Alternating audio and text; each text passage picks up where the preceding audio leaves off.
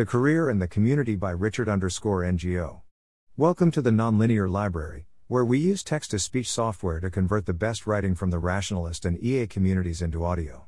This is The Career and the Community, published by Richard_NGO on the AI Alignment Forum. Write a review. TL, Dr. For the first few years of their careers, and potentially longer, most effective altruists should focus on building career capital, which isn't just skills, rather than doing good or working at EA organizations. However, there are social dynamics which push new grads towards working at EA orgs, which we should identify and counteract. Note that there are a lot of unsubstantiated claims in this post, and so I'd be grateful for pushback on anything I'm incorrect about. Throughout the post I've highlighted assumptions which do a lot of work but which I haven't thoroughly justified. This post and this post point at similar ideas less lengthily. Contents: 1. Advantages of working at EA organizations. 2. Advantages of external career pathways. 3. Social dynamics and implicit recommendations. 4. Building a community around moonshots. 5. Long-term and short-term constraints. What are the most important bottlenecks limiting the amount of good the effective altruism movement can do? The original message, or at least, the one which was received by the many people who went into earning to give, was that we were primarily funding constrained. The next message was that direct work was the most valuable career pathway, and was talent constrained. This turned out to be a very misleading phrase, and led a bunch of talented people, particularly recent graduates who hadn't yet built up on the job skills, to be unable to find EA jobs and become disillusioned with the movement. And so 80,000 Hours recently published a blog post which tries to correct that misconception by arguing that instead of being bottlenecked on general talent, EA lacks people with specific skills which can help with our favored cause areas, for example the skill of doing great AI safety research. I have both a specific and a general disagreement with this line of thinking. I'll discuss the specific one first. I worry that skills constrained is open to misinterpretation in a similar way as talent constrained was.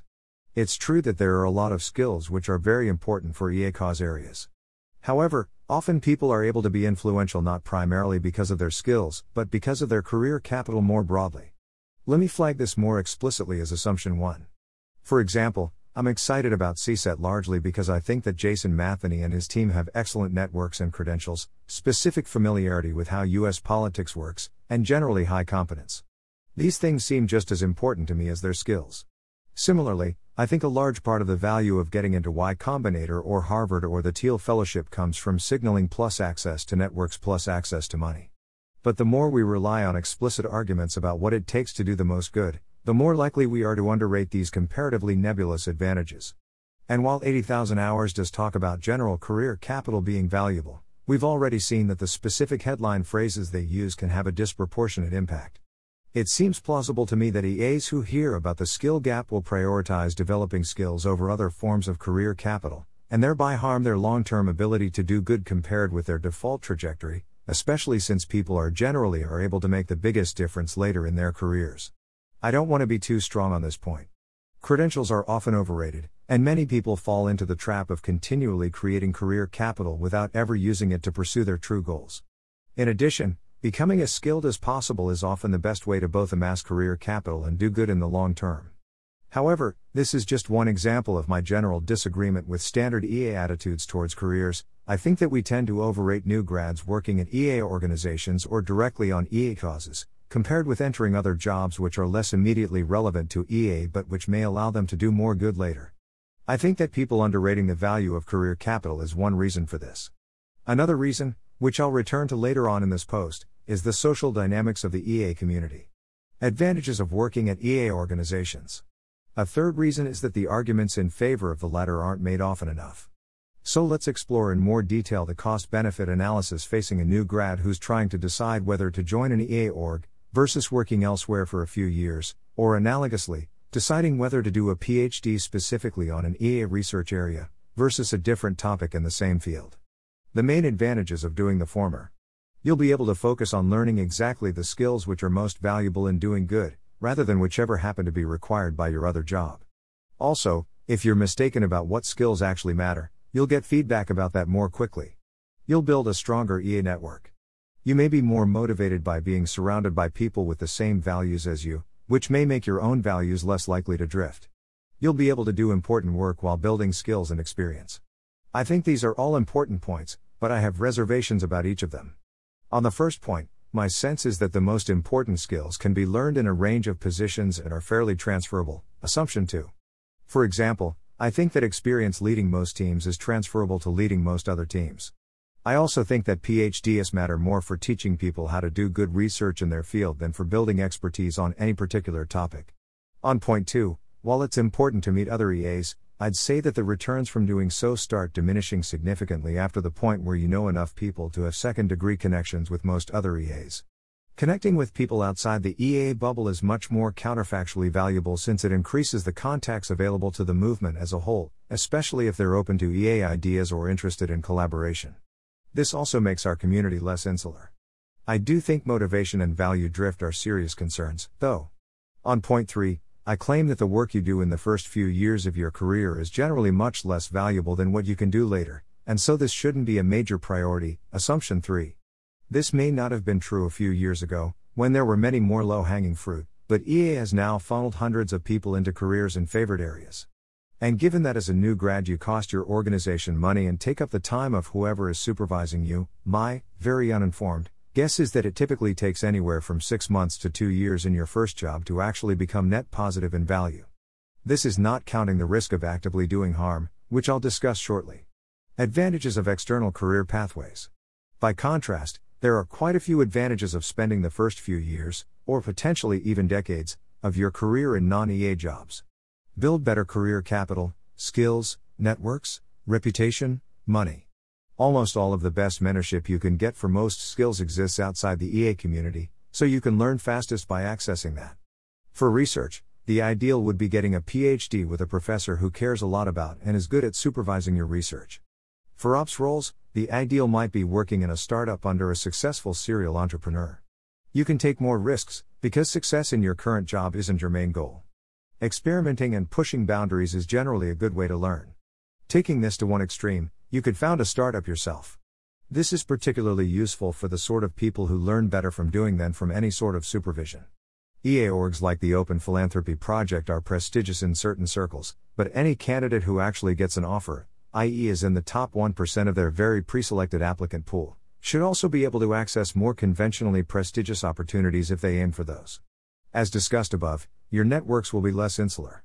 Also, since EAs are generally quite young, you'll meet more experienced and successful people in external jobs. These are generally the most valuable people to have in your network. Having exposure to a diverse range of perspectives and experiences is generally valuable. For example, if you've spent your entire career only interacting with EAs, you're probably not very well prepared for a public-facing role. Working elsewhere gives you that breadth.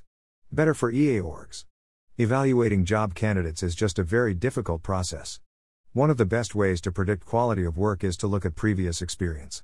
If candidates for EA jobs had more experience, it would be easier to find the best ones. There's less risk of new hires causing harm from things like producing bad external-facing work, not understanding how to interact professionally within organizations, or creating negative publicity. I think people have quite a variety of opinions on what percentage of long-termist projects are net negative, but some people put that number quite high. With more experienced new hires, the most impactful people currently at EA orgs will be able to spend less time on supervision and more time on their other work. Better for the EA community. I discuss this point in the Building a Community Around Moonshots section below. Better for the world. Lots of good career development opportunities, for example working in consulting, are highly paid, and so new grads working in them can funnel a fair bit of money towards important causes, as well as saving enough to provide a safety net for career changes or entrepreneurship. Having people working in a range of industries allows them to spot opportunities that EA wouldn't otherwise discover, and also build skills that EA accidentally or mistakenly coordinated away from. I discuss this more at the very end of the post.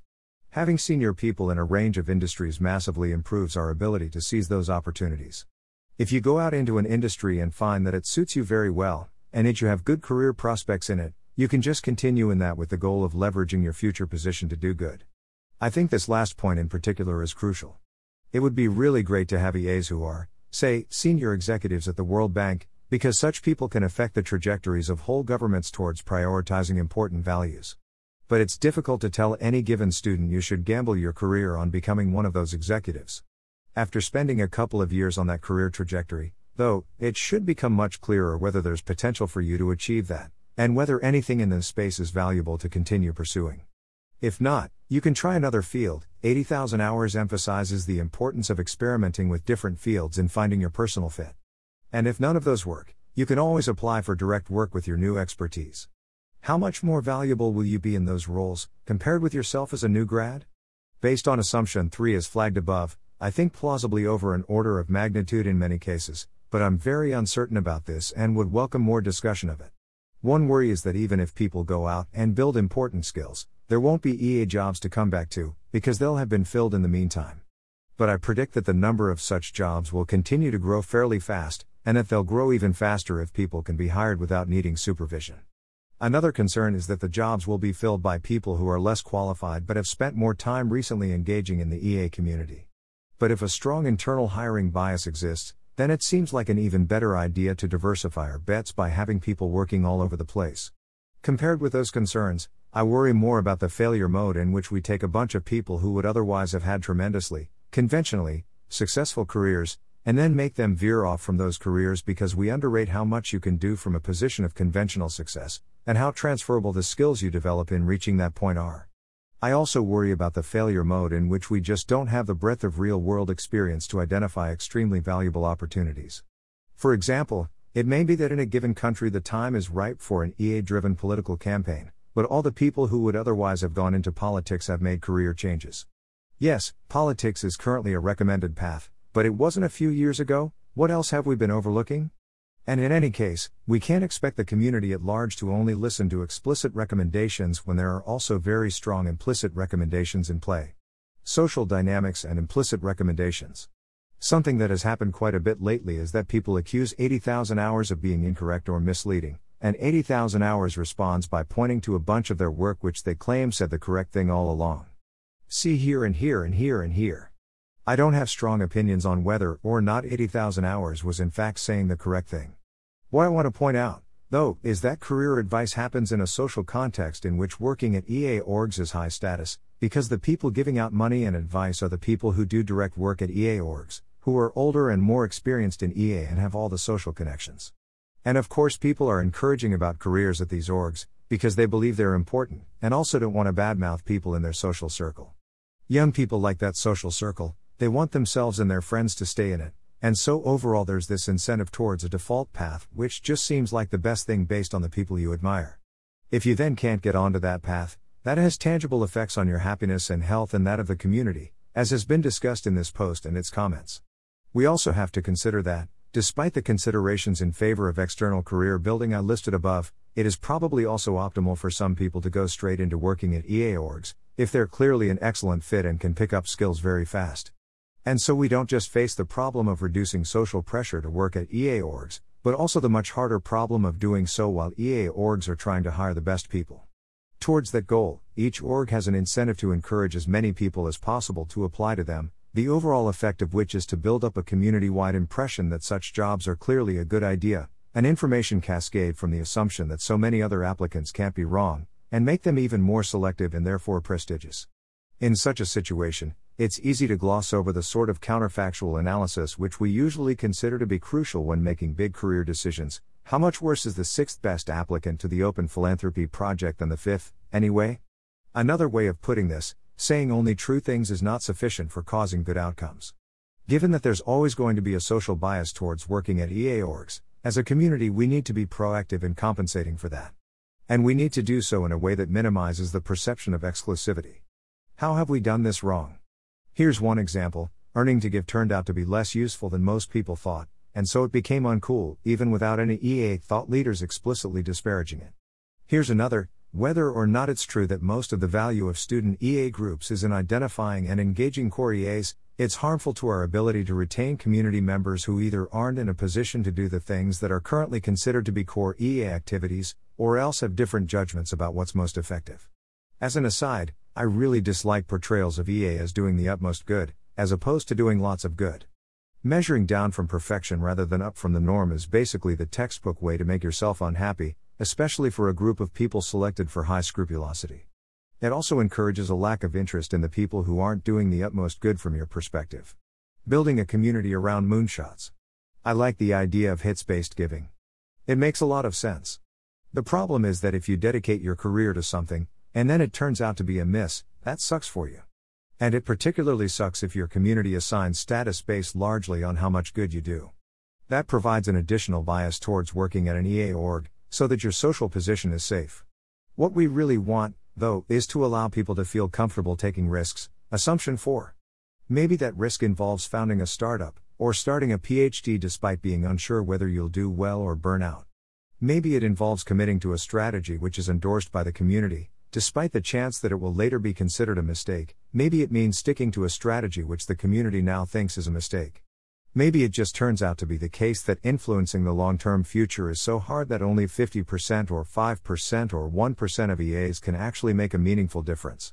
I think that one of the key ways we can make people feel more comfortable is by being very explicit that they are still a welcome and valued part of this community, even if whatever it is they're trying to do doesn't turn out to be very impactful. To be clear, this is incredibly difficult in any community. I think, however, that the higher the percentage of the EA community who works at EA orgs, the more difficult it will be to have that welcoming and inclusive community.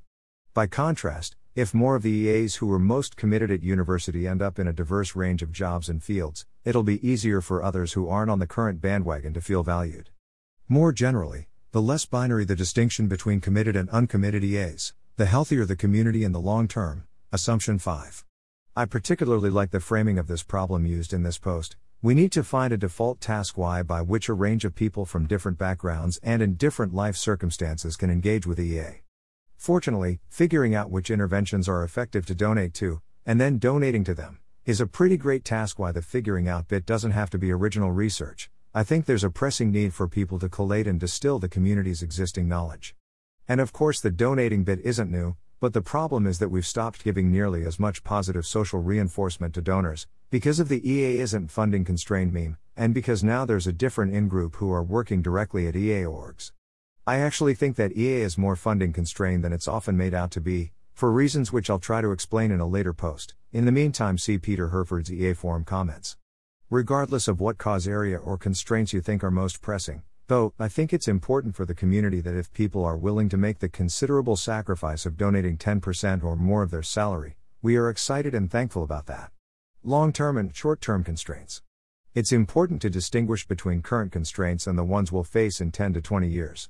If we expect to be constrained by something in 15 years' time, then that suggests we're also currently constrained on our ability to build pipelines to get more of that thing. If that thing is people with certain career capital, and there are many talented young EAs who are in theory capable of gaining that career capital over the next decade, then we're bottlenecked by anything that will stop them gaining it in practice. From one perspective, that's the lack of experienced mentors and supervisors at EA orgs. But from the perspective I've been espousing above, our internal culture and social dynamics may be bottlenecks in the medium term, because they stop people from finding the positions where they can best develop their careers. An alternative view is that in 15 years' time we'll still be constrained by a career capital gap, not because young EAs have been developing their careers in the wrong way, but because the relevant skills and connections are just so difficult to obtain that most won't manage to do so. If that is the case, we should try to be very transparent that the bar to contributing to long-termist causes is very high, but even more importantly, take steps, such as those discussed in the previous section, to ensure that our community can remain healthy even if most of the people in it aren't doing the most prestigious thing, or tried to do it and failed. That seems like an achievable goal as long as people know what risks they're taking, for example as long as they have accurate expectations of how likely they are to get a full-time EA job, or of how likely it is that their startup will receive money from EA funds. 80,000 hours is the easiest group to blame for people getting a misleading impression, because they're in the business of giving career advice, but I think the responsibility is more widely distributed throughout the EA movement, since it seems unlikely that a dedicated EA who's spent hundreds of hours discussing these topics would get a totally mistaken view of the career landscape just from a few articles. During my job search, I personally had a pretty strong view that getting into AI safety would be easy, and I don't explicitly recall reading any 80,000 hours articles which said that. It was more of a gestalt impression, mostly gained from the other students around me. Personally, I don't think that the bar to contributing to long-termism is so high that most EAs can't have a significant positive impact.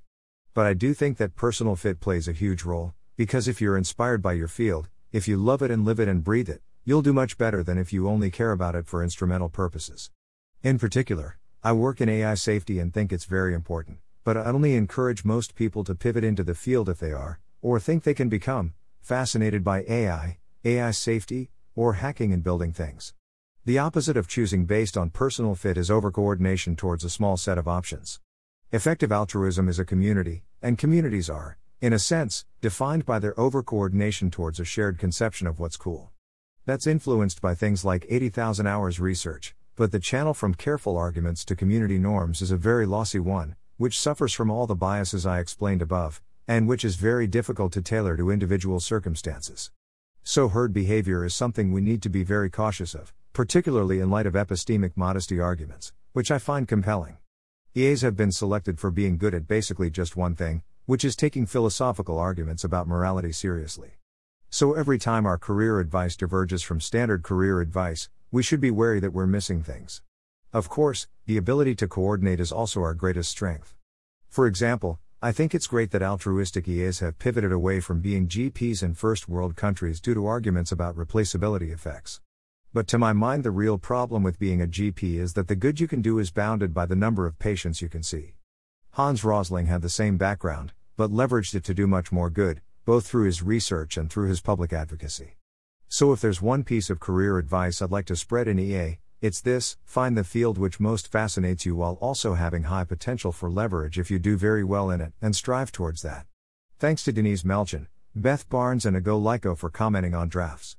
All errors and inaccuracies are mine.